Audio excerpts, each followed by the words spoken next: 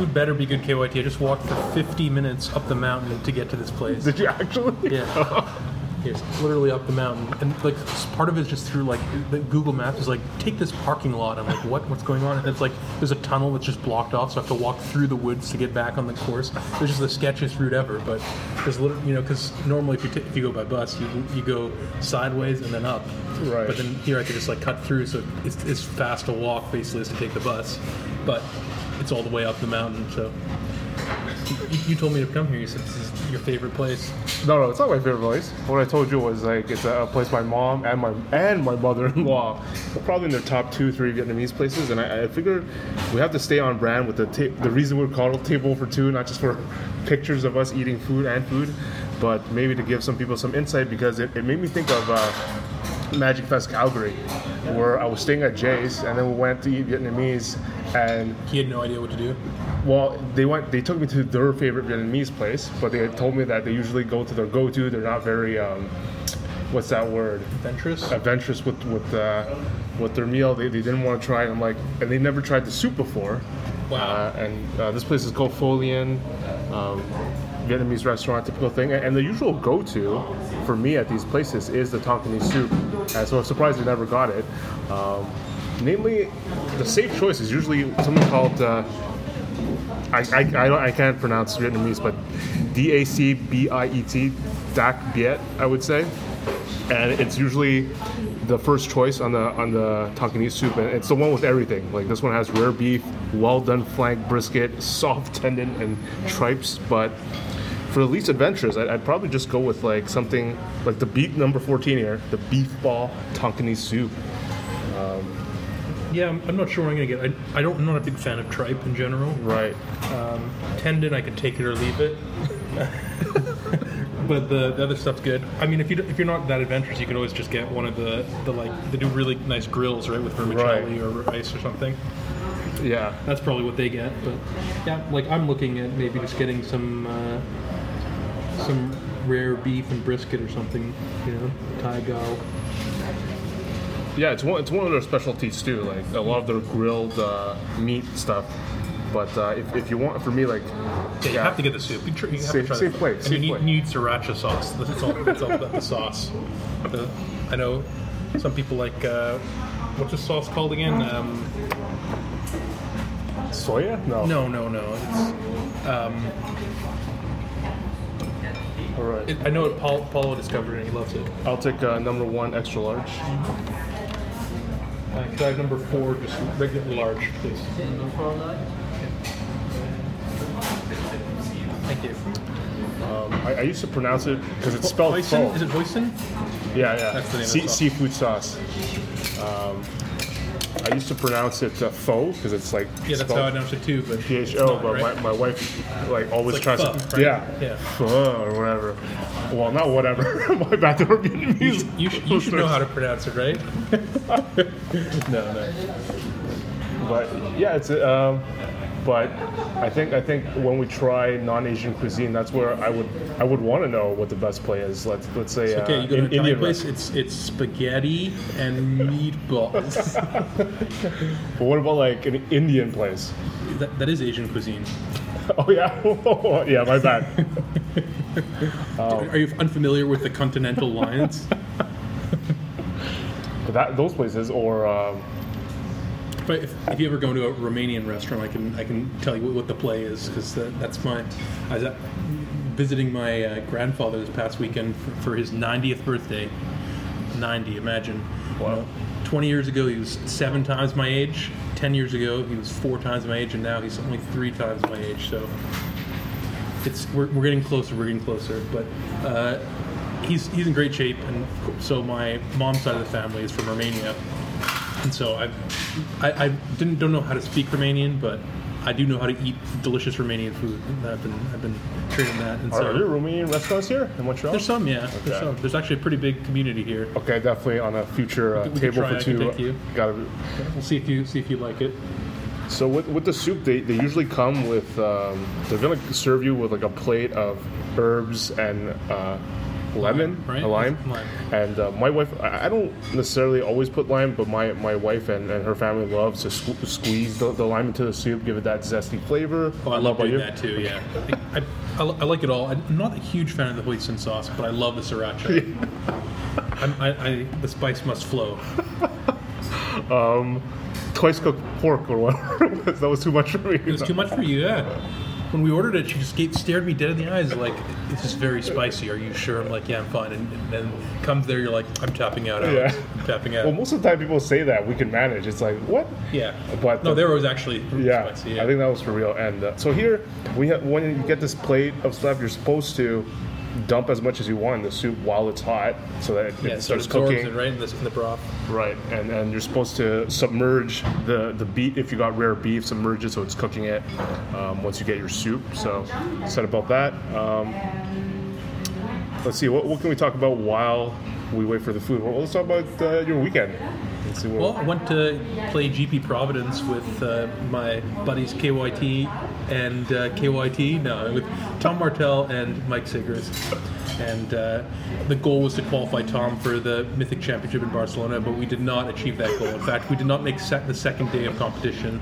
It was kind of rough. We started 5-1, and you need to go 6-2 to make I'm day feeling two. good. I'm feeling good. With So we're your feeling decks? pretty good. No, our decks were bad. Okay. The pool was really bad. I would just say that Siggy had a deck that was like 7 out of 10, maybe 6.5 out of 10. Tom had like a 4.5, 5 out of 10, and I had like a 2.5, 3 out of 10. And like they're like, "Here, Alex, these are the leftovers. We have no idea what to do with these cards. Make a deck. You do what you want, and like your sideboard's going to be good because you're getting all the sideboard cards and can play all the colors." So I was like green, white, splash blue, and double black, the type of nonsense. And like, I managed to win a reasonable number of games, but in the second to last round, our opposing team they fought hard and they managed to get a draw in time, and so then we had a loss and a draw, and in the last round. In a few turns into the game, I realized that I'd just drawn an Enforcer Griffin, but I already had one in play, and I only played one in my main deck, so I called Judging myself. So normally with deck regenerators like that, they just swap it for the card it's supposed to be when you call it on yourself. However, here, since I'd already cast one, there's no way to tell which one was the original one and which was the one I added. So the game state's already irrevocably damaged, so I got a game loss. And this is our win in for day 2, so I'm feeling horrible.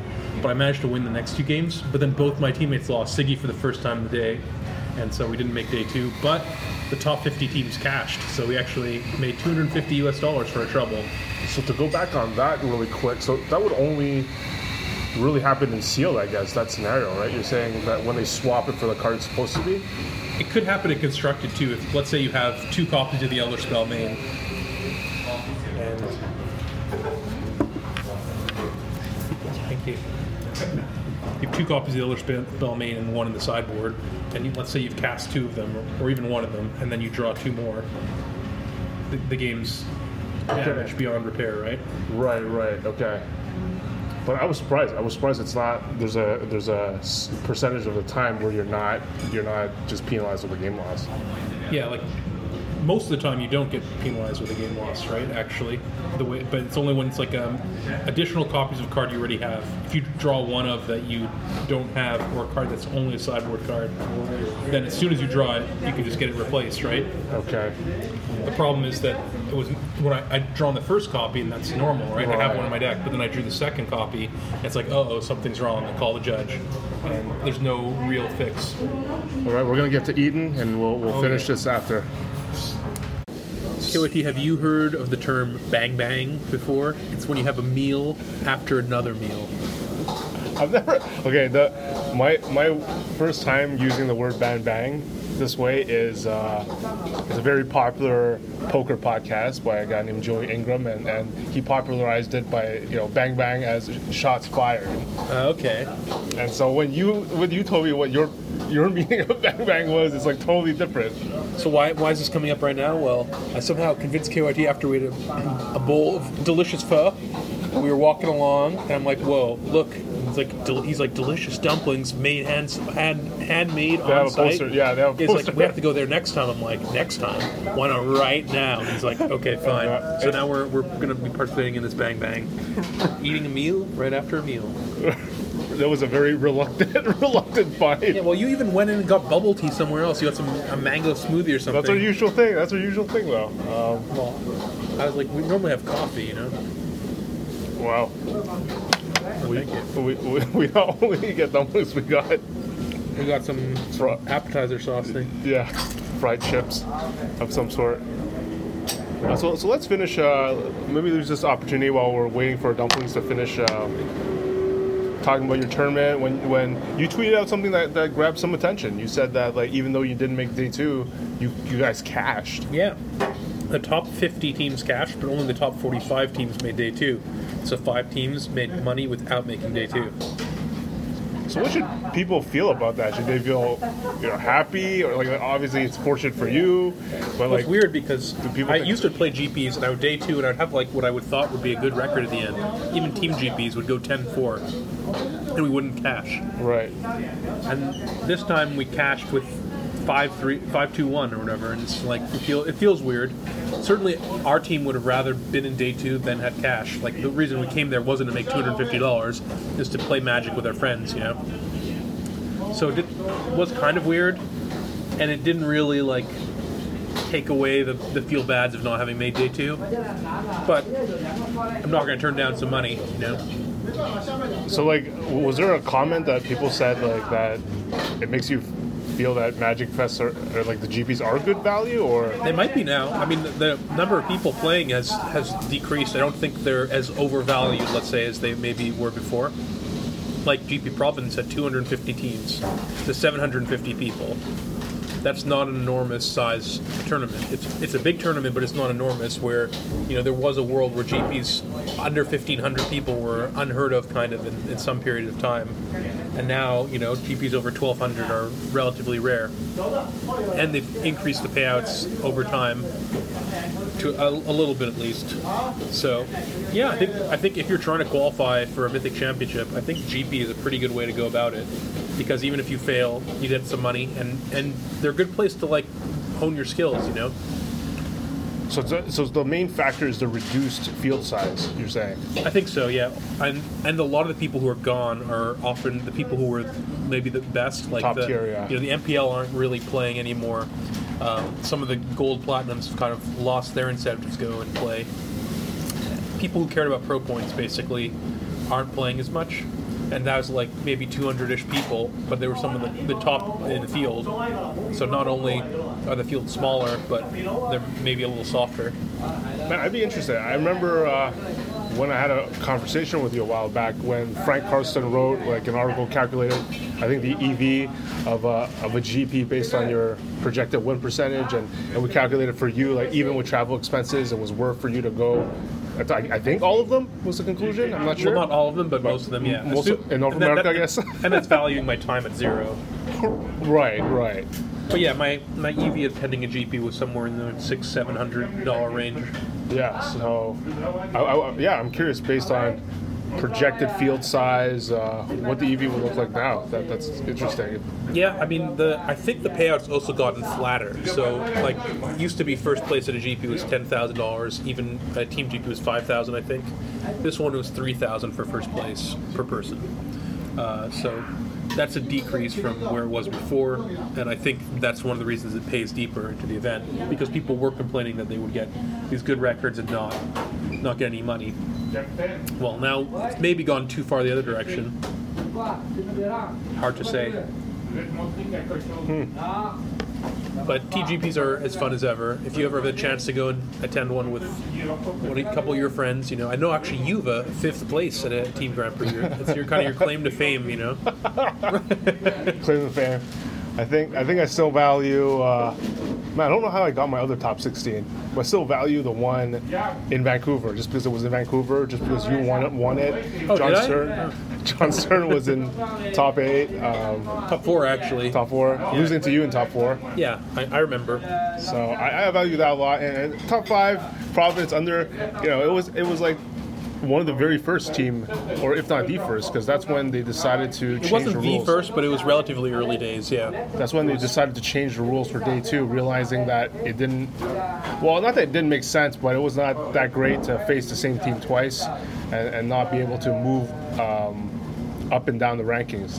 Were you at that GP? Oh yeah, I was. so- Yeah, I teamed up with John Stern and David Kaplan. Actually, it was RTR block. I remember. So it was a little weird. Yeah, day 2 was draft, and you would just draft against a team, and then you would play that team 2 rounds, which is kind of bizarre with different pairings. And then after like I think it was 3 of these drafts, or something, and then it would cut to top 4. They changed the system over. The previous one was just cut to top 2. I remember. The first one they had it was in San Jose.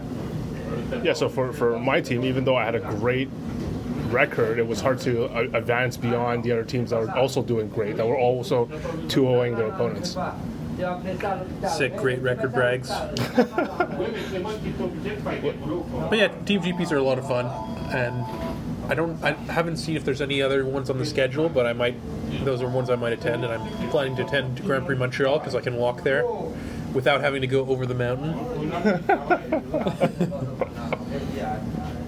All right, let's see what we can talk about here. Should give a shout out though at that GP to Superintendent Dollywall. Yeah, For his second top 8, right? A strong finish. yeah, he's qualified. Obviously, Humble Brag's been able to qualify for the same MC 3 different ways 3 different ways. Wow. because he had won the MCQ at GP at Magic Fest Calgary. He had won that one on Friday, I didn't know that. and That's then he follows impressive. it up with 2 GP top 8s, right?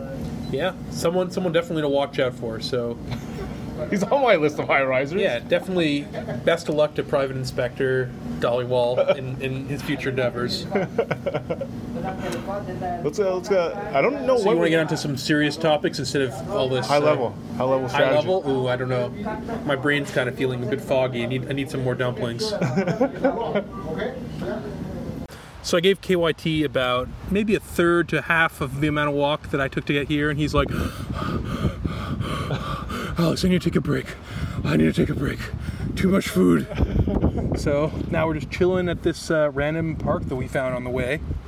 There's young children nearby, some people playing tennis, a couple swings. You know, kind of. You know, it's pretty windy. We actually went up and saw St. Joseph's Oratory, which I don't think either of us has ever seen before, despite living in Montreal basically our whole lives, right? Yeah, I just want to say before we continue that I had to cut part of the last bit. It was starting to get loud in the Chinese restaurant. Loud Asian cooks just yelling at each other. So I'm gonna cut What that. were they saying? Any obscenities? No, I don't know. They were speaking Mandarin, so. So yeah, we had to We'll protect see the young what's not there. Mandarin children. So All right, but yeah, back to what you said.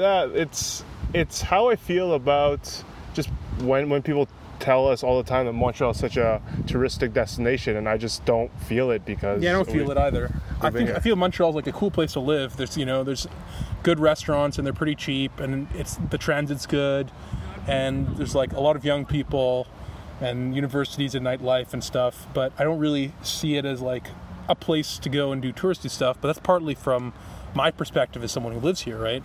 That being a tourist in your own city is a weird experience. And it's sometimes fun to go and do, though, right? Yeah, you were telling me that you saw the oratory while you were in Rome, a picture of it, right? Yeah, I was in Rome, and I was actually staying at like a convent, basically, where they had a couple of rooms for rent, and like just on the wall, the breakfast room there, where the nuns would have breakfast, there's a picture of St. Joseph's Oratory, which is, a place in Montreal that I've basically never been, and it's famous enough to be in Rome. Like, this is Rome. It's one of the biggest tourist attractions in the world. They have so many incredible buildings, right? The Vatican's like right there. There's obviously the Colosseum. There's all sorts of stuff, and they have a picture of our hometown thing that I've never visited because, it's a 30-minute walk from where I live. So, just like, when people come here and like, oh, what do I see? Well, like, what restaurants are incredible? Yeah. You just go to the restaurants that are located close to you, right? That are good. You don't necessarily go to the best places in the city because you go to places based on convenience. You're living like a more normal life, not a condensed, like, intense 1 week experience or whatever, where you have to just see the things And it shows you how when you go to visit somewhere, you're not actually seeing what the locals experience life there as, right? You're also getting that kind of condensed experience. When I go to London, I walk around, I'm like, oh, this is beautiful, and like, oh, okay, this food is not bad. And the locals are just like, wow, my rent is infinite money.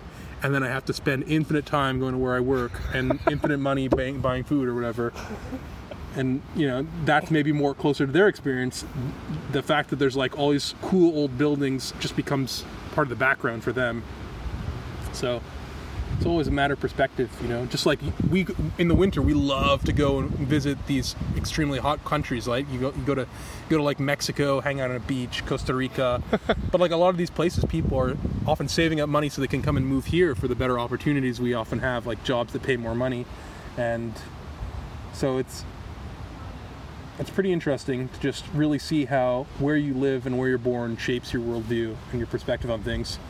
And that's why I think it's pretty valuable when you're on a magic testing team to have people from all over the world, because different people have really different perspectives on things. There's been studies that show that in like work environments, that having a variety of people are going to look at things in different ways. If you have, 10 white Western men examining a problem, they're all going to have similar backgrounds, similar processes in some ways of solving problems. They're going to only see it from their perspective. But if you have someone, like a woman from Africa, for example, she might see it in a different way and find the solution that nobody else saw. Well, I like that. Nice callback to magic. When people do ask you where to go and which restaurants to go to, like I feel, okay, I'll start first. I feel my restaurants. My recommendations are pretty boring, and I'm not even enthusiastic about the places I recommend. It's like obviously the Old Port. If you like smoked meat, go to Schwartz because everyone says it's famous. I always recommend Schwartz, and then you go to, say, for Bagels Place. You got to go and try Fairmount Bagels, or some people swear by Saint Viateur. They're wrong, but it's okay. Just like some people might like Dunn smoked meat better than Schwartz's. Everybody's entitled to their opinion. But I feel these are just kind of boring to me, right? To local, like, I mean, these places are just. But sometimes people are like, I went and checked out Schwartz's. It was worth the hype. Or like, you should go to that Bonquise, get some good poutine. It's like, before they've just had like crappy American poutine from some whatever hole in the wall. They're like, I don't like poutine. It's crap. It was like, it's just like melted mozzarella or whatever on soggy fries or something. No wonder they don't like it, But for us, this is just relatively normal stuff. And so in some ways, more interesting things to go and visit when you're going to a place is you really do want to kind of get a bit of the local experience, right? When I go to Spain, I want to know what Javier Dominguez likes to go and eat. What does he do when he's just living there? Like what I don't want to go and this is the fanciest restaurant in town. All the tourists come here all the time. It's like when I was in Japan and there's one place, it's famous, it's really highly rated on Yelp, and I go there and it's just, there's not a single Japanese person there, and I just know, like this is catering to tourists. Sure, it was delicious gyoza, I loved it, but like, I went back another time because I'm a fish, but but still, like there's something to be said for like living that local experience, and the top-rated Yelp restaurants are often not going to be what the local experience is because they're not going to go there. The lines are so long, right? We experienced this. One of the places we used to go and eat became much more like famous, right? And then we just stopped going there as much because it just takes forever to get in. I think Final Nub is going to give us crap if we don't mention him because he's always like, he's dying for us to go to Vancouver. Yeah, for him to give us an all-encompassing foodie tour of the city. Yeah, I mean, when I've been to Vancouver, basically, like I've been a couple times not for Magic, but when I've been for Magic, it's just I'm almost always downtown in like the harbor area where it's beautiful. Right. And I always like eat at Miku if I can, and then there's like some sandwich place, bread and meat or something. I don't know. That's meat and bread. I don't know. Mani Davudi brought me there, and then he brought me to some incredible Indian place that had a weird name, like CJ's or something. I don't know if Final Nub is just shaking his head right now. He's probably shaking his head. But anyways, I mean, I like the food in Vancouver, especially the Asian food, which you and I seem to eat a lot because that's what you love, right? You love Asian food. I don't know, like, outside of just, like, I know I'm Chinese. I like Chinese food, but I don't know if it's a... But you like Japanese, you like Vietnamese, you like Korean. I don't know if it's related or...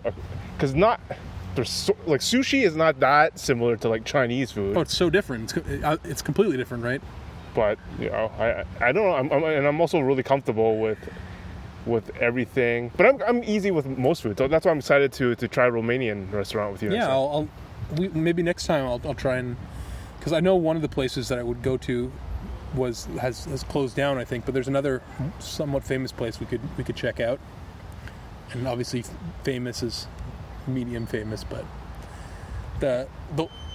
there's all kinds of good food. Like Mexican food, of course, is great, but I think in Montreal we don't necessarily get it that well compared to like when I go to California. I just want to slam that over and over again. Different places. Like in London, it's famous for having Indian food.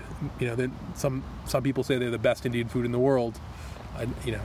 One might think that it's in India, but some of the best chefs might come over to England. There's that kind of the connection there, and it's interesting. Different places are good. Like I think in Montreal we have very good Arabic food actually.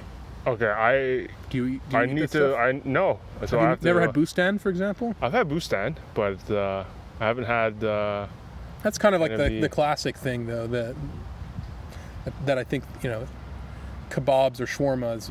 Kebab is everywhere has it, but I think like the way shawarma is, I haven't discovered that as much on my travels. At least not the way I have it here. But I haven't visited the Middle East myself, so I'll have to try it. It's just I feel here, I've tried every chain restaurant. Right? You're talking about like Boustan, Amir, Basha, all these places. Yeah. So I haven't tried any of these like family-owned whatever style. Yeah.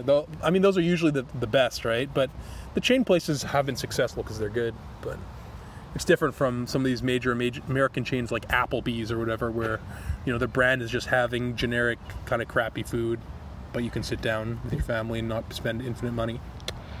I find trends really interesting in terms of how they, like the trends of what's currently hot in food. It is interesting to me just to see like, let's say 5 to 10 years ago, that's when Thai Express made its big break. It's like at the Eden Center, always long lineups.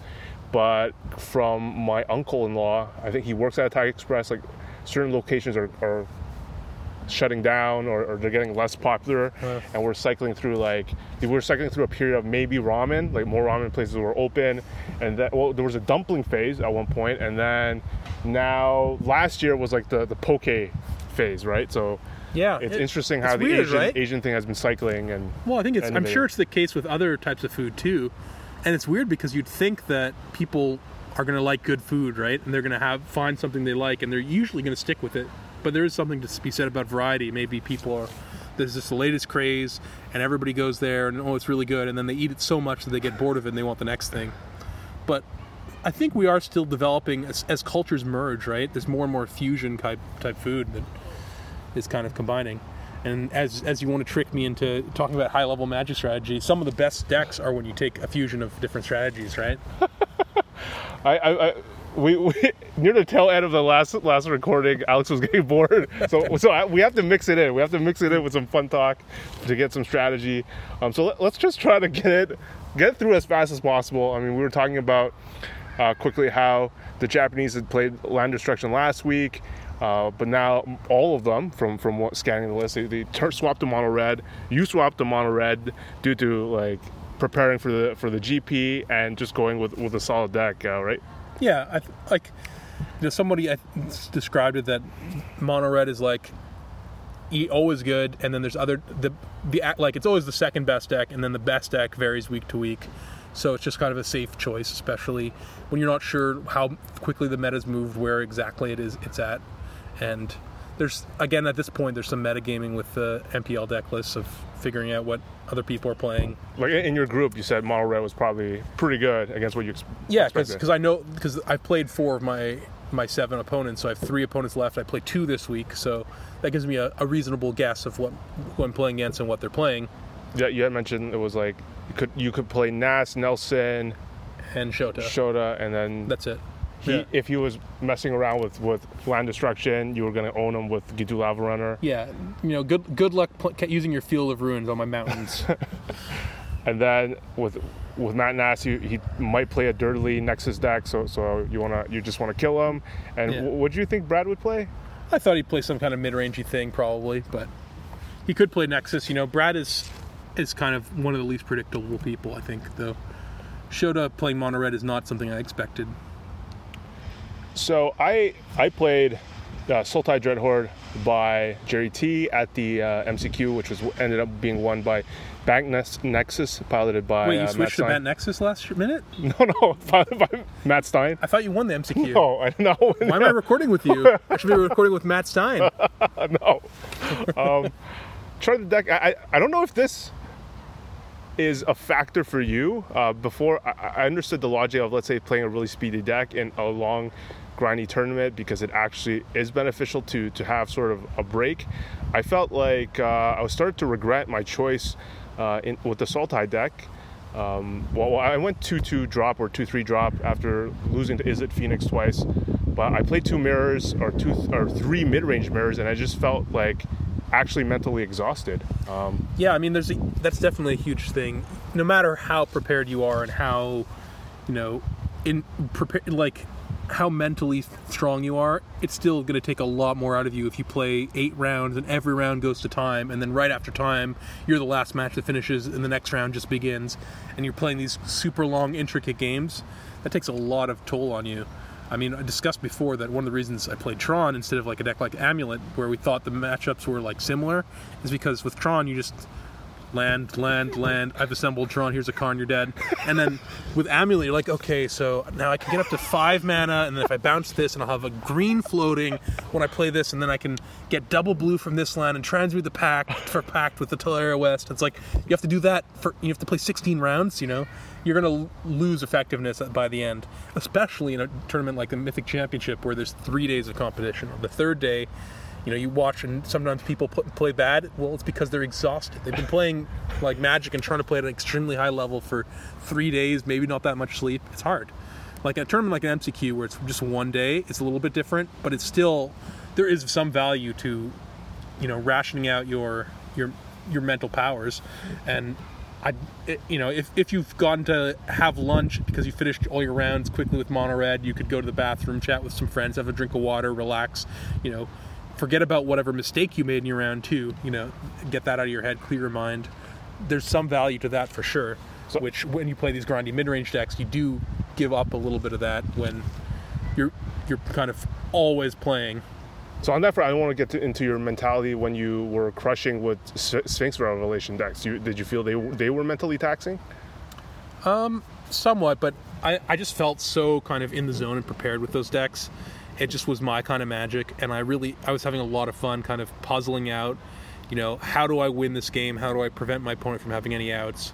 And the thing with those decks is the mid-range battles in some ways are grindier because the control decks with the Sphinx's Revelation deck, when you've resolved the Sphinx's Revelation for 7 or whatever and are discarding the hand size, the game's over. Sure, you have to figure out a little bit how to close out your opponent's last few outs, but pretty much when you've gone to that spot, they can't win anymore. You have 3 counterspells in hand, you have an Elspeth in play, and they have no cards in their hand and no permanents in play. It's not very hard to win from there. And that's one of the reasons I did like having the Elspeth version rather than the Elixir of Immortality version. Because with the Elixir version, your plan was just to deck them out by keep on reshuffling all your valuable cards in. And that takes a long time, and it's grindy, and it exhausts you. But when you play an Elspeth and you plus it a few times and ultimate and kill them, that's a lot faster and easier, right? So you're saying it's different than like the Amulet type of mental... Yeah, the Amulet deck is shorter. Like the Sphinx's Revelation deck plans to play long games, but I think after turn 7 or something in most matchups, you can kind of go on autopilot a little bit. And you close out the game pretty quickly once you win. Whereas the control mirrors are different, where it's kind of back and forth and you're trying to jockey for position.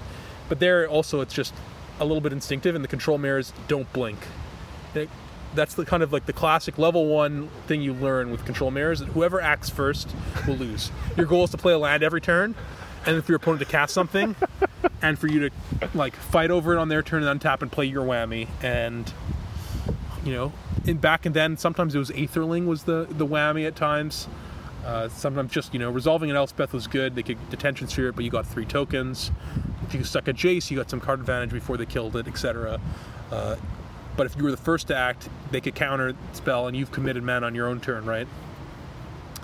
So, control mirrors are pretty interesting. I know we did a video about control mirror back in the day with the Sphinx's Revelation deck.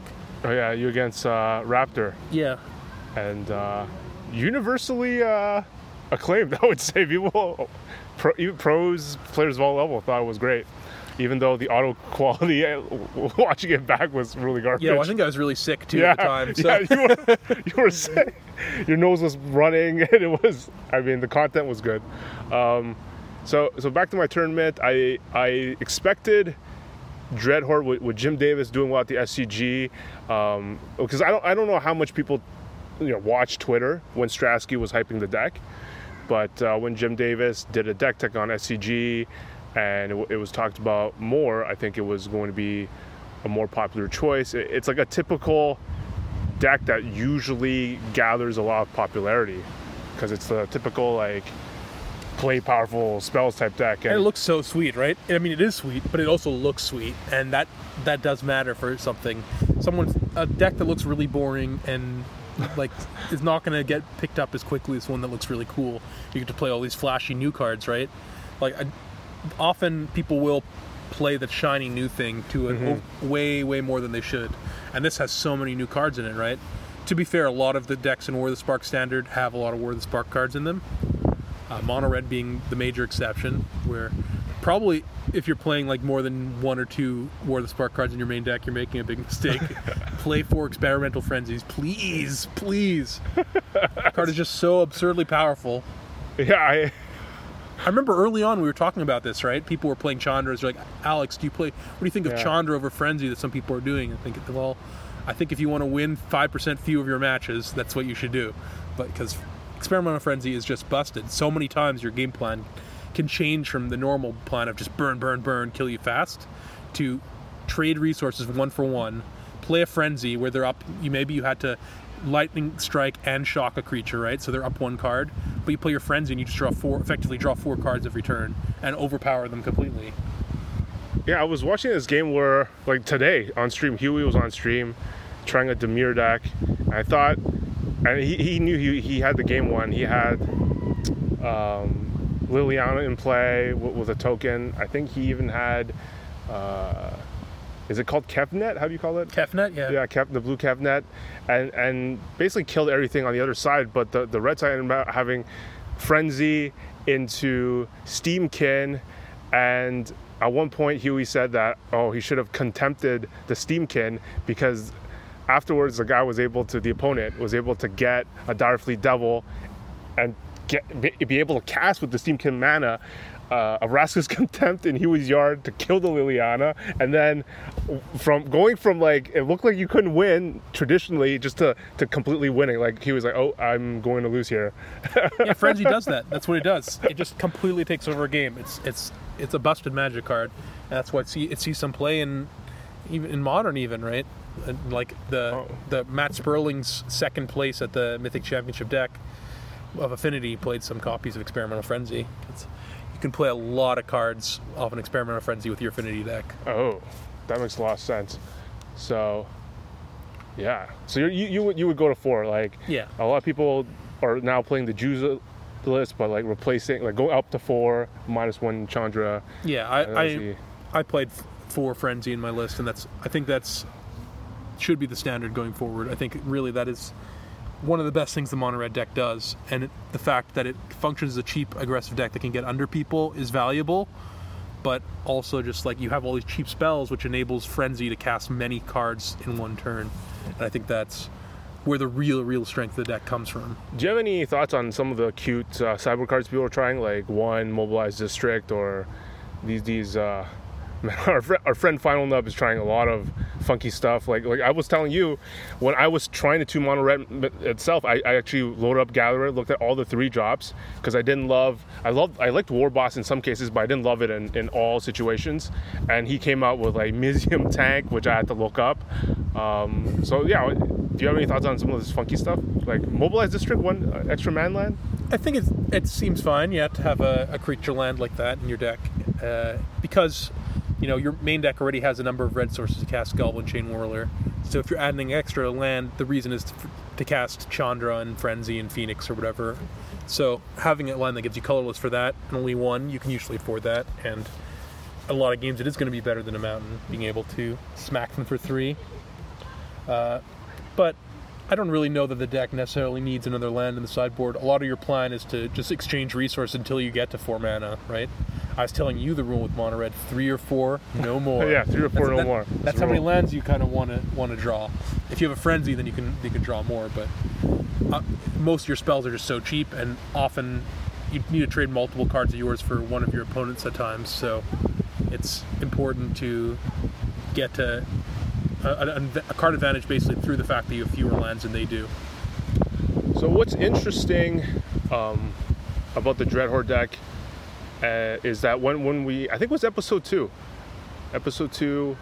of Table for Two, where I had talked about how it was in the early stages of testing it, and I got completely obliterated by blue-green mass manipulation, and I think two decks that have like come out with a lot of hype from the online MCQ has been like Gruul with Immortal Sun. Some people are hyped about that, and then there's all these blue-green variants, and mass manipulation is actually gaining some popularity online. I've seen someone message me on Discord, I think, and he was in a queue, and 3 out of his 4 last matches were against the blue-green mass manipulation. There's a top online grinder, Tangrams or something like that.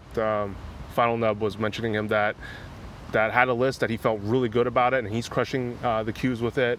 So I think on that episode I had said that, okay, if people are going to play these Dreadhorde deck, it's tough for them to answer a giant mass manipulation, especially if you don't traditionally play a lot of removal for the Incubation Druid. Like, things can get out of hand, and you thought, like, right away you thought that had potential.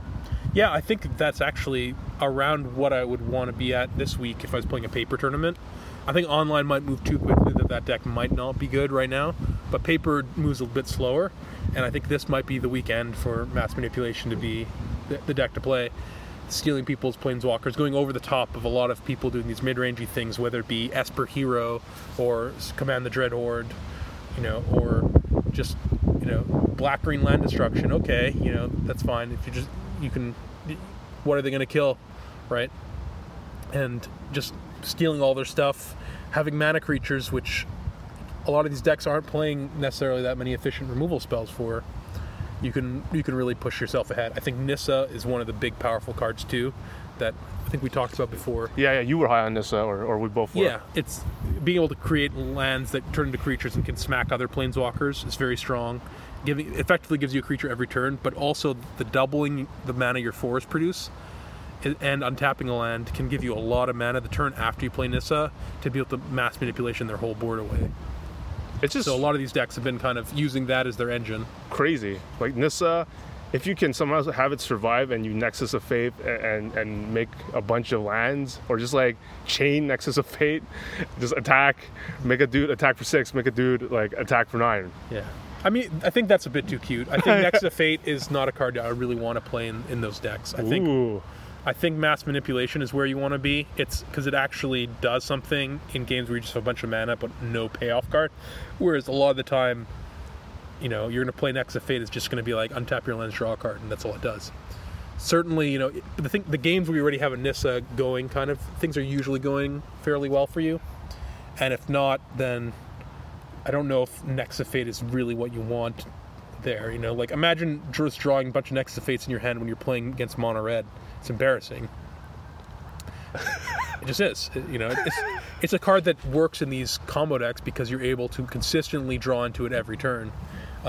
With the Nissa Nexus of Fate decks, you're playing to stick a Nissa, and you do get value from having a Planeswalker in play with that. Trust me, I'm no stranger to having a 5 mana Planeswalker in play that gets you value while you cast 7 mana Time Walks. Okay, I want a Pro Tour doing that, but it's just not as powerful thing to be doing as as the full-on Nexus decks that have Tamiyo plus Nexus, and they can just take all the turns, or using Nissa to power out a mass manipulation. Well, you probably just win the game instead of you cast in a Nexus and now you have 2 3/3s instead. That's not quite on the same power level as your opponent board is belong to you. Right. I don't know. I'm curious to see what the current lists look like. I feel like they play all of these cards, like Tamiyo, Nissa, Nexus, Yeah. Mass, and Transcend. It would be really good if it was the Omniscience draft format and you could just cast spells without having to pay mana for them. But the fact is that people are doing things, and Nissa costs 5 mana. Mono red can kill you real fast. They can do 20 damage on turn 4, if you're not interacting. And they can interrupt your things. They can kill your Nissa, so on. These plans, you have to realize that you're not just gold fishing. And I think a lot of people, when they're building their decks, don't realize that. Even that's one lesson that I learned kind of in deck building, was I would build these kind of highly synergistic decks. Like in the Miracle deck, for example, was, jam all these miracles in it. And it's just not effective because other people are trying to play games. And ultimately, I think somewhere in the range of like 2 to 4 removal spells, even in your highly synergistic decks, is where you want to be, just so you can have some ways to interact. What do you think? Do you have any?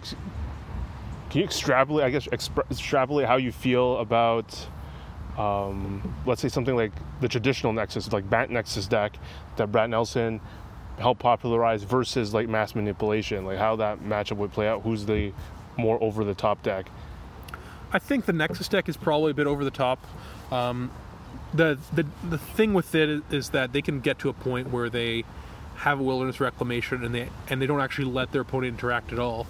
The Mass Manipulation deck can be more tap out, more, your plan is to steal all their permanents, but the Nexus deck isn't about permanents as much as it is about, cards. They can set up a board state where they don't actually give you a sorcery speed window to take their Tamiyo, to take their Teferi. They can, set it up so that they have a Wilderness Reclamation, and then on the next turn they play Teferi and play Nexus, and then play Tamiyo and play Nexus, and keep going, so you can't actually ever steal their stuff because you just die. However, post-board, when they get you to bring a bunch more counters, Frilled Mystics and Negates and stuff, that does change the matchup a bit. And if you can take kind of a more of an aggro control route... I love that, that. Yeah, I know you love the aggro control. And historically, that's what you want to be if you're facing against combo. Aggro control is the best archetype against combo, because you put them under a clock so they don't have infinite time to set up the perfect hand, but you also have disruption, so they can't just go for it as fast as they can goldfish, right? Which is the problem with aggro versus combo, that it's just a race, and often combo is designed to be a little bit faster than aggro.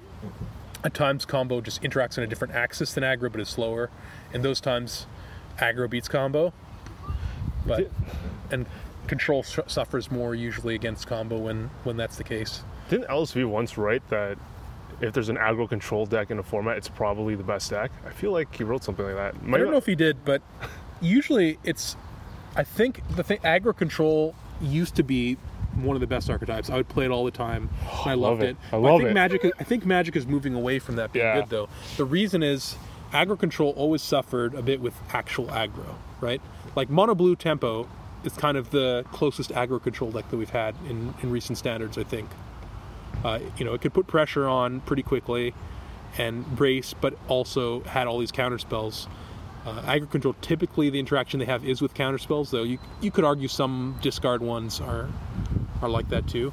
But like Mono White, which is all threats, would Mono Blue would struggle against that, because your plan with aggro control is to pick apart the key cards of their deck, but when all their cards do kind of the same thing and they're cheaper than your cards, right, it's easy for them to go under you and to take advantage of the fact that you have these counter spells that have to find a perfect timing to cast, and you're spending your mana keeping it open for that, and they can maybe play around that easier. But I think maybe even bigger predator is mid-range. I think some of these mid-range decks, mid-range is weak to tempo, which Mono Blue was maybe more like that than pure aggro control. You could shift into aggro control in some matchups, but the mid-range decks can really prey on aggro control because they're just a little bit bigger. I think the kind of the basic rule of Magic is you usually want to be just a little bit bigger than what your opponent's deck is doing. And with mid-range, kind of every deck in Magic now feels a little mid-rangey. We've talked about red with Frenzy being... Right. Good. Yeah, but like Frenzy makes it into a bit of a mid-range deck, right? Or Chandra, like you just protect the queen, kind of, and then that card gains you enough card advantage over time that you can grind people out, which is not what mono-red decks of the past would do, right? When your plan was to top deck Lightning Bolt and throw it at their face and hope they were at 3. that's what you would do with red before. You wouldn't draw a bunch of cards with a Frenzy or a Chandra, but now you have that angle. Similarly, of course, like there's the classic mid-range decks like Sultai or Command the Dreadhorde, but even the Esper control decks have basically all shifted into Esper hero decks, kind of partly because of 3-mana Teferi preventing counterspells from being that good, but also just the way Magic is that the Planeswalkers are really powerful, and that's where a huge amount of card advantage comes from. I think what's funny is shout out to my sensei Mike Flores, who with Patrick Chapin, their experimental mono red list is like they cut all the Steamkins, all the Frenzies, and went up to like 4 skewers, 4 risk factors in the main. So they're trying to play that traditional mono red that you're talking about. Best of luck to them. I mean, I think if you're expecting people to go way over the top of Frenzy, then that's a reasonable approach. But I think Frenzy is actually really good right now. I think Mortify stock is relatively low. And some Esper lists just play 1 in the main. Exactly. That's what I'm saying. There's not that many Mortifies around. There's a lot more Planeswalker hate, which is, before you'd maybe want to be on the Planeswalker route against these control decks. Hey, good point. With Immortal Sun also. Yeah. You'd rather have Frenzy. Yeah, exactly. For instance, Gruul with Immortal Sun is a weird spot because Gruul is kind of a mid-range deck. It's kind of in the aggro mid-range specter, but it doesn't actually have good removal spells. Its interaction is kind of weak. It has just Shock, Lightning Strike without really having the critical mass that Mono Red has to be able to take out bigger things, to be able to consistently kill stuff. So you're drawing a bunch of cards with your Immortal Suns, but they're all threats. You don't really have answers. And when you're drawing a bunch of cards, you want them to be answers, because that way you can catch up with the tempo you lost on your card draw. You're spending 6 mana to cast the Immortal Sun. That's mana you could have spent in impacting the board in a bigger way. Now, when you're shutting off 3 of your opponent's Planeswalkers, you're impacting the board in a big way. But often, you're just slamming it, giving maybe 2 of your creatures +1/+1 that turn, and hoping that your payoff gates you enough over a course of multiple turns. Good point on the lack of answers. I was testing the Gruul mirror. Yeah. When they were playing a Ripjaw Raptor, I'm just like, how do you ever win? Yeah. How am I supposed to kill that thing? Like, I need to have Lightning Strike and a Shock in hand, and then they draw 2 cards also. I don't have an efficient, just like kill this dude. Exactly, yeah. I mean, Ripjaw Raptor seeing play, because against Mono Red, it's a nightmare. And Mono Red, I guess I'll cast my Goblin Chain Whirler. Well, I'll draw a card. Yeah. Like, dang, So it can be brutal, and Mono Red suffers from that a bit, but because its plan is to go under you enough that it can kill you with burn spells. Plus, burn spells are pretty good answers. They can throw a bunch of those when they have a Frenzy, and it doesn't matter because they're catching up. Okay, let's summarize this and talk. Let's switch it to a fun topic then. What are some of the decks that you would play? You would explore blue-green, mass manipulation, and sure. if not, mono red. Yeah, I think mono red's a safe fallback. I think some of the Esper decks look pretty solid to me too. I think like Martin Mueller, somewhat like the Martin Mueller decks. I think they're going to be a little bit. They're picking up more popularity online. I'm seeing some pros, talk them up. So that's going to usually lead to more people playing them, and that's definitely something I would look into. That's going to be underrated on paper. Yeah, it might be underrated on paper, and they're the classic deck that's kind of solid everywhere. Not really any great matchups, but no horrible ones.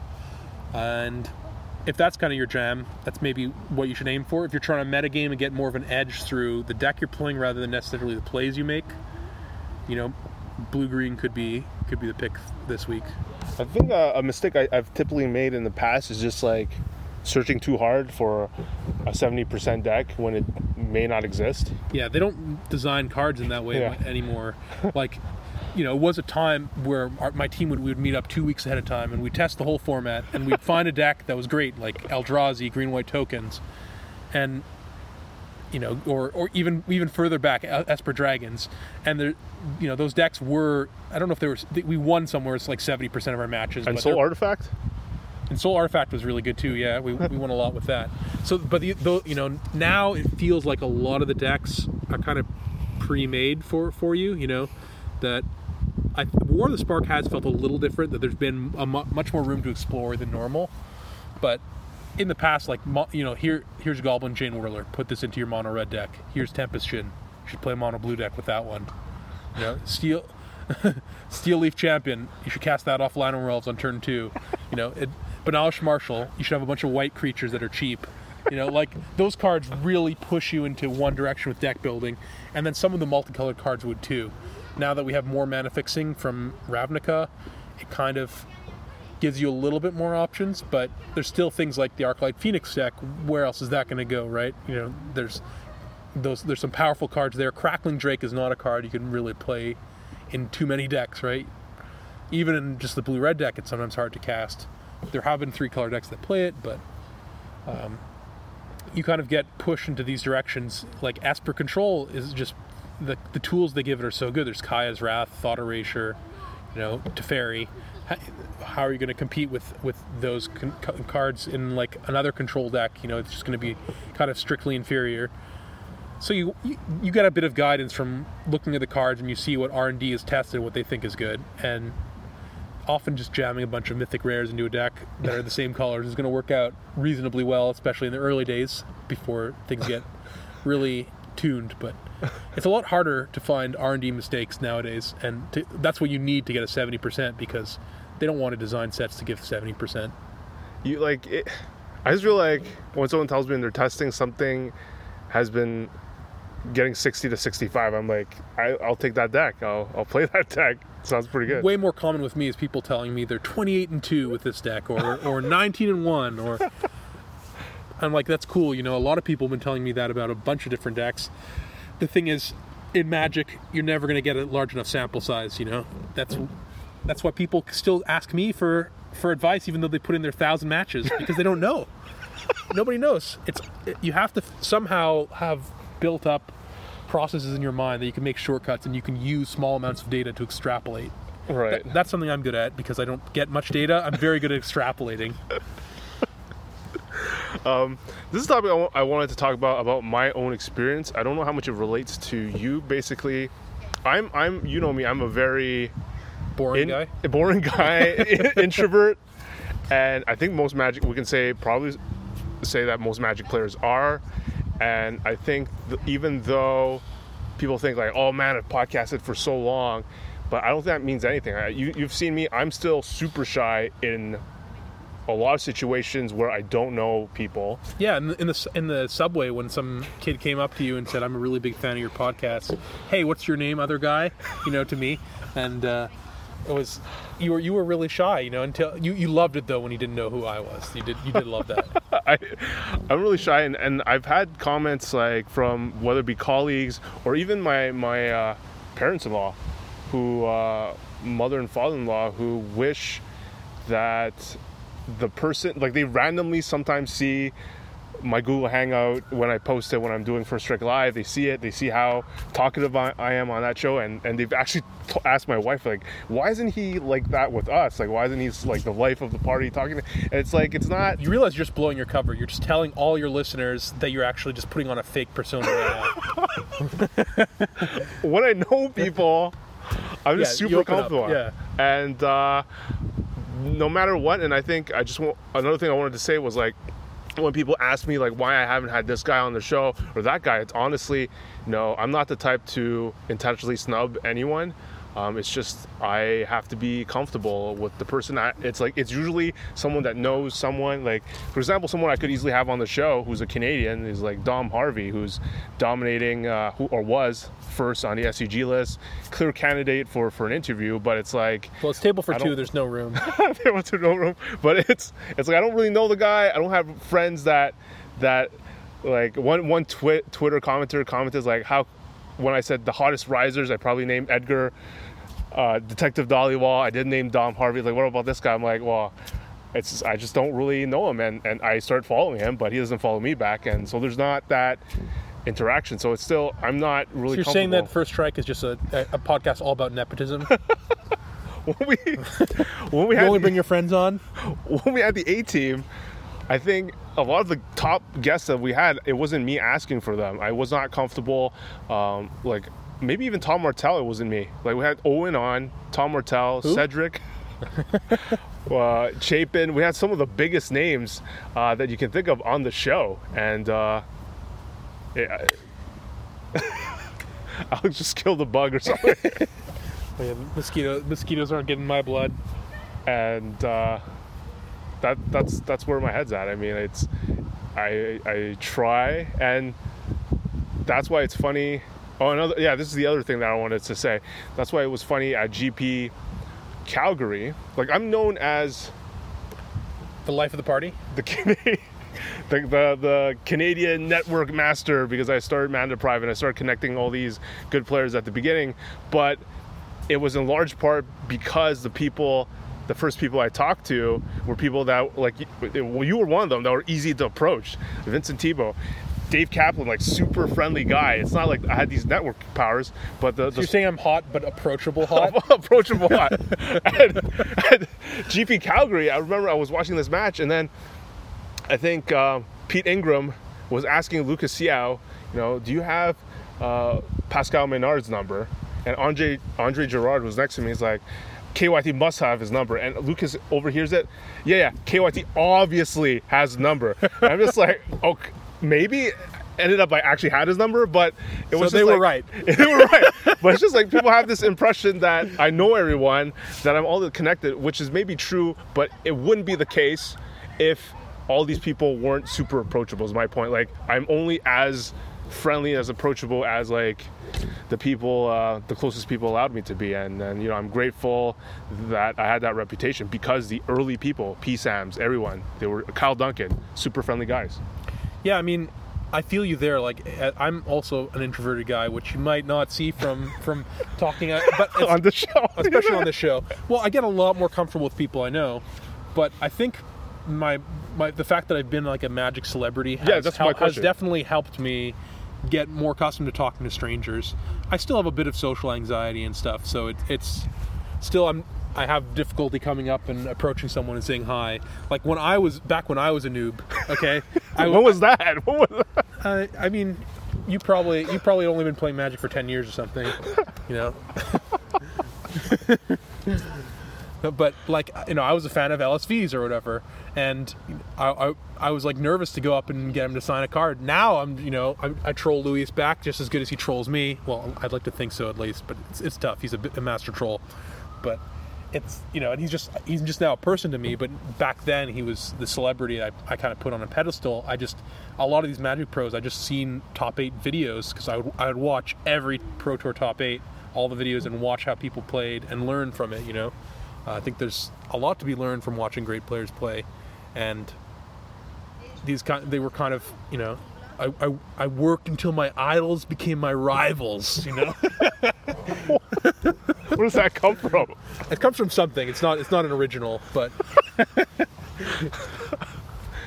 but it's I remember it's like, oh, Paulo wants to team with you, and I'm like, Paulo Vitor Damarosa? Yeah. I've read his articles for years.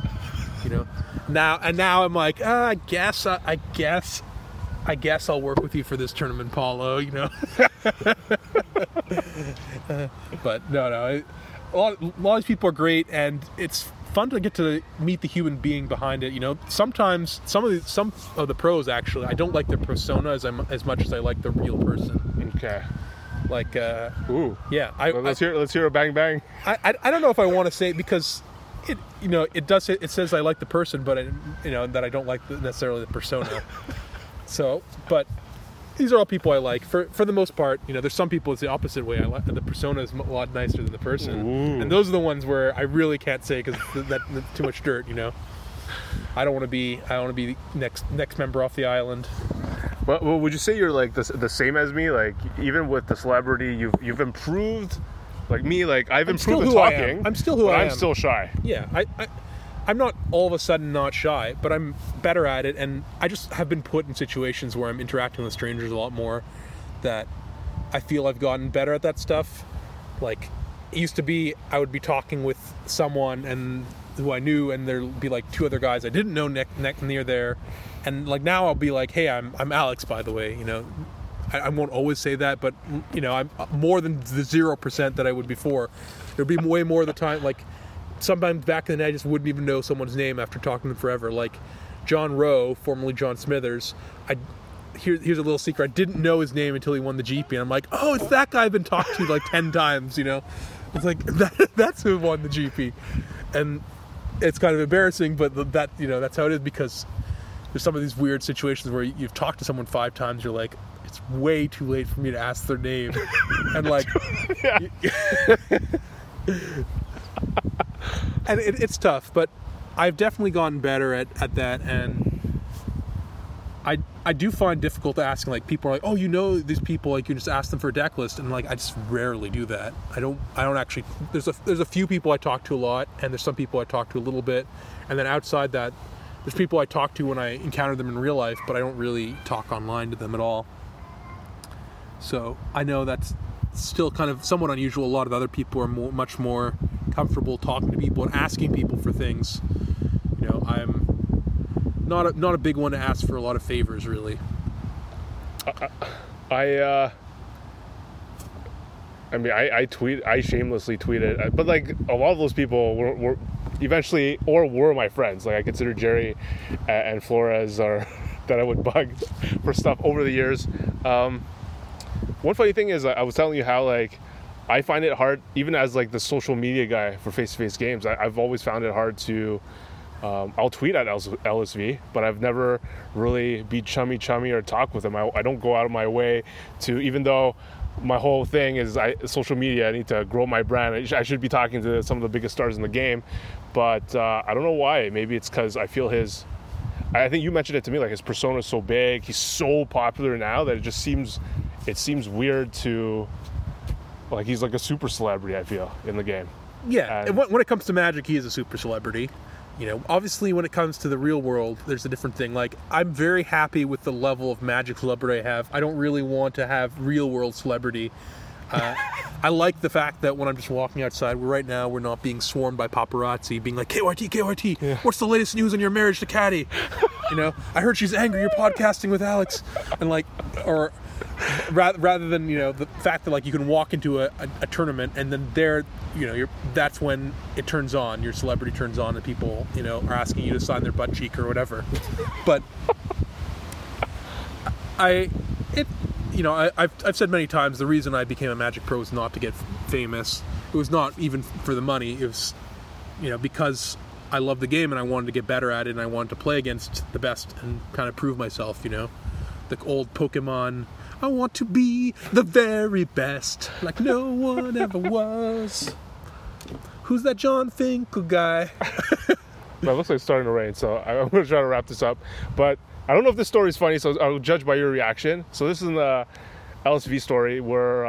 Whoa. Can you say this? It's not dirt at all. It's not dirt at all? It's kind of funny. Okay. For me. So it happened at PT Montreal. Tom Martell took it down.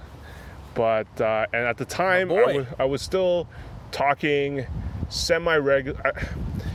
to John Sasso, owner of China Fireball at the time, I guess. And nice guy. I've interacted with him a couple times. I would message him about hockey. He loves the San Jose Sharks. And at the time, everyone was busy for the Pro Tour. And this is when Team Panic, I don't know if you remember Team Panic at all. Team Panic. Oh, yeah, I remember. Was created by Matthias Hunt. And CFB had their shirts. I don't remember if you guys were wearing Manager Pride or Face at that time, but CFB had their shirts. Team Panic didn't have their shirts. Their shirts were like, I don't know, they were maybe express mailed by John, and they arrived when the PT was starting. So they arrived at the Sheraton, at the hotel. Okay. No one was there to pick them up. So then John tells LSV, who had never talked to before, to give me the key to their hotel room to go get the shirts for him. Wow. As a huge favor. So I took the subway probably, went all the way to the Sheraton, opened the hotel room. I could have, I guess, like, stolen everything if I could, but I carried a box of shirts, which was pretty heavy, actually. I regretted I wish I drove or something, because it was like a huge, heavy box. So it was a moment of strength, not a moment of weakness. And then I go all the way back and gave Matthias Hunt all the shirts. And then I think that GP was also where I held maybe a birthday party. I don't remember. But I remember at some point I was freaking out. Oh. Because I'm like, did I close the door of LSV's hotel room? And I was panicking, actually. Oh, team panic. On favor. And then I'm pretty sure, I don't remember. It's no longer in my memory. I'm pretty sure at one point I ran back to the hotel to make sure it was locked. I bet it was locked, right? When you got there, it was locked. Yeah. But I'm like, oh man, imagine the stories like KYT scumbag, stole everything and stole $100,000 of cards out of Luis's room. Yeah. Yeah. Well, I mean, on the other hand, you could be on a beach in the Bahamas right now, sipping on a Mai Tai. You know, just having pulled off the greatest magic heist of the century. But that was interesting, and yeah, John returned, like, told me like at the next event where they had a booth that I could, you know, pick any card as compensation for help. And oh, that's how you got your Black Lotus? No. I think he's like, I'll just give you a Boros Reckoner, and at that time a Boros Reckoner was worth a lot. Oh, what's it worth now? Probably nothing. Was it worth the fare of your metro to get to the hotel? And the freak out. I was like, holy crap, what if it is unlocked? Yeah. And stuff gets stolen. So yeah. Interesting. Just an interesting interaction where it's like I never really talked to him ever again. So yeah, but he probably knows who you are. The 3-letter moniker people are all tight. You know, you, LSV, BBD, BDM. There's not other ones that come to mind, but it's PV, DDR is good. Yeah, that's a good one. It's too many letters when it's DDR at the end, though. Oh, Li Shitian, LST. True. Actually, one last topic. Oh no, is this you tricking me again? Yeah, I'm tricking you. Any extra thoughts on Limited after playing, or is it just the same old for you? Like, it's just board positioning. I wanted to shadow Ari Lax just because I think over the past couple of years he's been someone, he doesn't produce that much free content. He's been blogging more recently, but I feel like he's someone that I actually want to read even after he does like those typical lazy SCG articles or Channel Fireball articles that just go over decks that did well, and they just write like, it's like your joke from last episode, top 5 things Mull Drifter can do. I think he actually tries to extrapolate info and guess where the metagame is heading, and I like that. And then when he tweets about certain cards, he always has strong takes, like, I think Living Twister has potential, or like very specific strong takes, and I really like that about him. And then he's recently written a blog about War Limited, and he hates it. He thinks it's like not as skill intensive as Guilds of Ravnica, and he mentioned some of the stuff you mentioned, like that, you know, your goal against some Planeswalkers is you want to make sure they don't have that second activation. You want to have a board presence.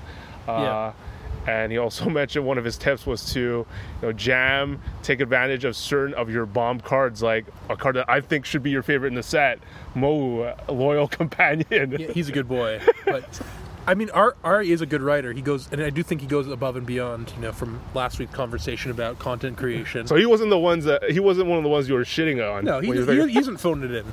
I think the people who phone it in for a paycheck shouldn't get credited with community contributions. Like Jerry, your boy, our boy, I should say, responded to our podcast, and he said that someone like Paulo, rightfully so, would not write articles if he wasn't paid, and I agree with that. But he also does pour himself into it, and he does put much more into his articles than he really needs to necessarily just to get that paycheck. So I think the community is a lot better at Magic because Paulo writes these articles, and Agreed. So I think that is a community contribution, whereas somebody who gets a deck list because somebody wrote an article, I don't know if the community is actually richer for it. So back to the Limited, like you and Ari are, I imagine, on the same page as to. In some ways, I mean, I guess I disagree with him ultimately on the skill testingness of the format. I think there are some rares that are extremely powerful and hard to beat at times. Some of the gods feel really unbeatable. The White God, Kefnet feels pretty unbeatable at times too. But I think the Planeswalkers are kind of all answerable, even though they're very powerful. Like, you know, I think I remarked that basically every time someone had an Ugin, they would 3-0 the draft. But there are ways to answer them, and there are ways to buy them back. But I think that if you should be designing your decks with a plan for someone who has a god or a powerful Planeswalker. And if you don't have that, then you are going to usually lose to them. And I think sometimes that means like being extra conservative with your lines, like taking an extra hit from a creature so you can kill it end of turn, so that you can hold up no escape. Just as an example, so that they can't land a god on you, or let's say an Ajani, whatever. Making some lines like that, playing something like no escape in your deck, or playing Toll of Eternity, is it called? I think. Anyway, the coercion effect in your main deck, and maybe playing a Kasmina's Transmutation, playing stuff that gives you a plan to beat these rares, because there's a good time that people will have them, but you don't want cards that only beat those. You want them to still be somewhat flexible. So there's a balance there. I had a horrible sealed deck, and I still won more than half my matches at the GP, and I think that there's a lot you can do there, especially best of 3 with sideboarding. You can maneuver your deck. You can take out your 2-drops if your opponent's really slow and bring in more 6 and 7s, let's say. Or you can go even lower curve, if your opponent's way too slow and clunky and you try and beat them down fast. One thing I boarded in a lot against opponents with a high amount of removal, I brought in Kiora and a couple of the 5/3 hexproofs for 5. And I would just slam, turn 3 Kiora, turn 4, untap a land, play a 5/3 hexproof, draw a card, and then just attack them with that a bunch. And, what would they do? They have like a bunch of Planeswalkers removal. Well, that doesn't actually answer my 5/3. So just some outside the box thinking is always valuable and limited, I think. And some cards, I want to find one copy of for my deck so that I can have some way to potentially answer these things. Good thoughts. I want to, anyone who wants to get some ice cream, KYT is giving a free ice cream to one lucky listener. Yeah. Some more limited content. You can follow Relax on Twitter and check out his blog. He condensed it into 5 key points, 5 takeaways. Sounds like a clickbaity title, but it's not. It's pretty good content. And one of the 5th thing he said, it's like he wants in draft, he wants to stay. I think he said he wanted to stay monocolored as possible, to be really flexible in, I guess, getting a bomb of the second color instead of being stuck in 2. I instead take things of various colors. I just take powerful cards so I can move into whatever color ends up being open, and I take fixing so I can splash more readily. That's more my approach. I think if you stay monocolor, that color could dry up, and often the most powerful cards are multicolored cards. So let's say you're mono red, and then you open and enter the God Eternals. Well, what are you going to do? You need to be blue, red, and splash black, right? Whereas if you have a bunch of you have some good red cards, some blue cards, you can take that and then decide that you maybe don't want to play red, or you're going to splash black. Like, you already have kind of a foundation. I in general in draft in the last while, I've liked kind of staying open with powerful cards in the first pack and kind of committing just a little bit after everybody else is committed, right? That's, if you can commit, just want to be a little bit bigger. Yeah, exactly, just a little bit bigger. I mean, it's like an arms race, right? Or a red queen race. You're fighting against other humans, right? You don't want to just find something in a vacuum that's a rule and follow that rule. What you want to do is you want to just be one step ahead of everybody else, one level ahead, right? It's just like the poker levels you talked about. Everybody's on level 0, you want to be level 1. If everybody's level 1, you want to be level 2.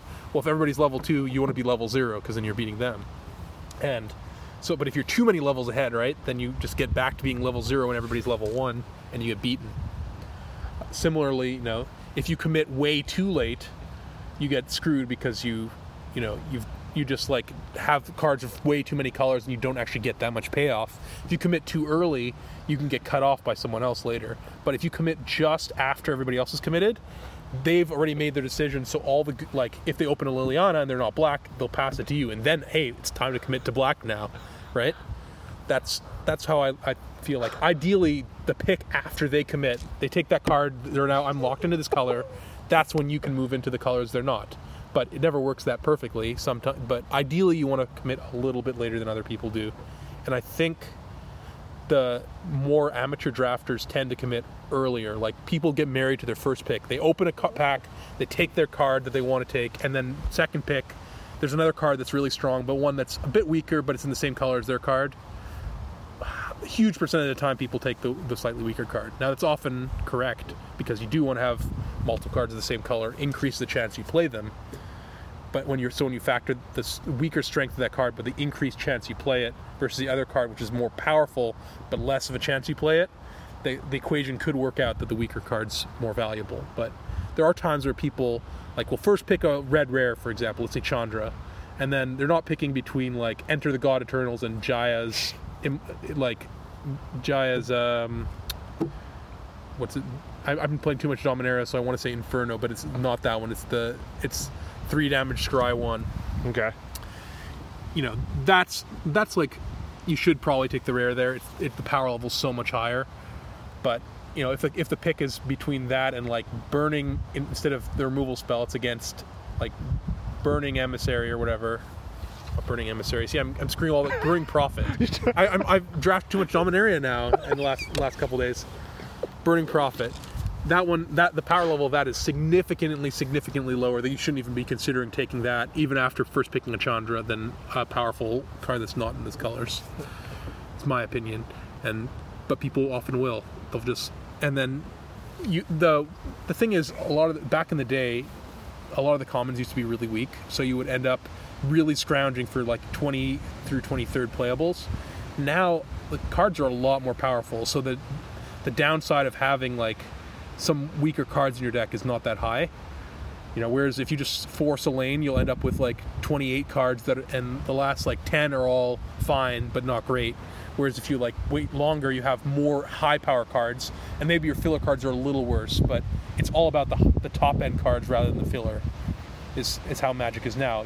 The Enter the God Eternals is a card that just trades for so many filler cards that it's just irreplaceable, whereas a Burning Prophet is an excellent 2-drop, but if you don't have that and you have something not quite as good instead, it's not going to be quite as big of an effect on your deck as the other way around. So all right, let's get out of here. It's raining. Yeah, it's gonna rain soon, and you have a little bit of a jacket kind of thing that you can use to cover me from the rain, but you might get really wet. So, actually, video footage from a previous episode of KYT wiping down the seat of a picnic table to get it dry for me, not for himself with his jacket.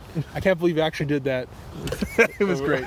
Okay, until next time, listen to Alex and make sure that you're just a little bit bigger. Yeah, whatever your opponent's doing, if everybody's preparing 10 hours, you want to prepare 11.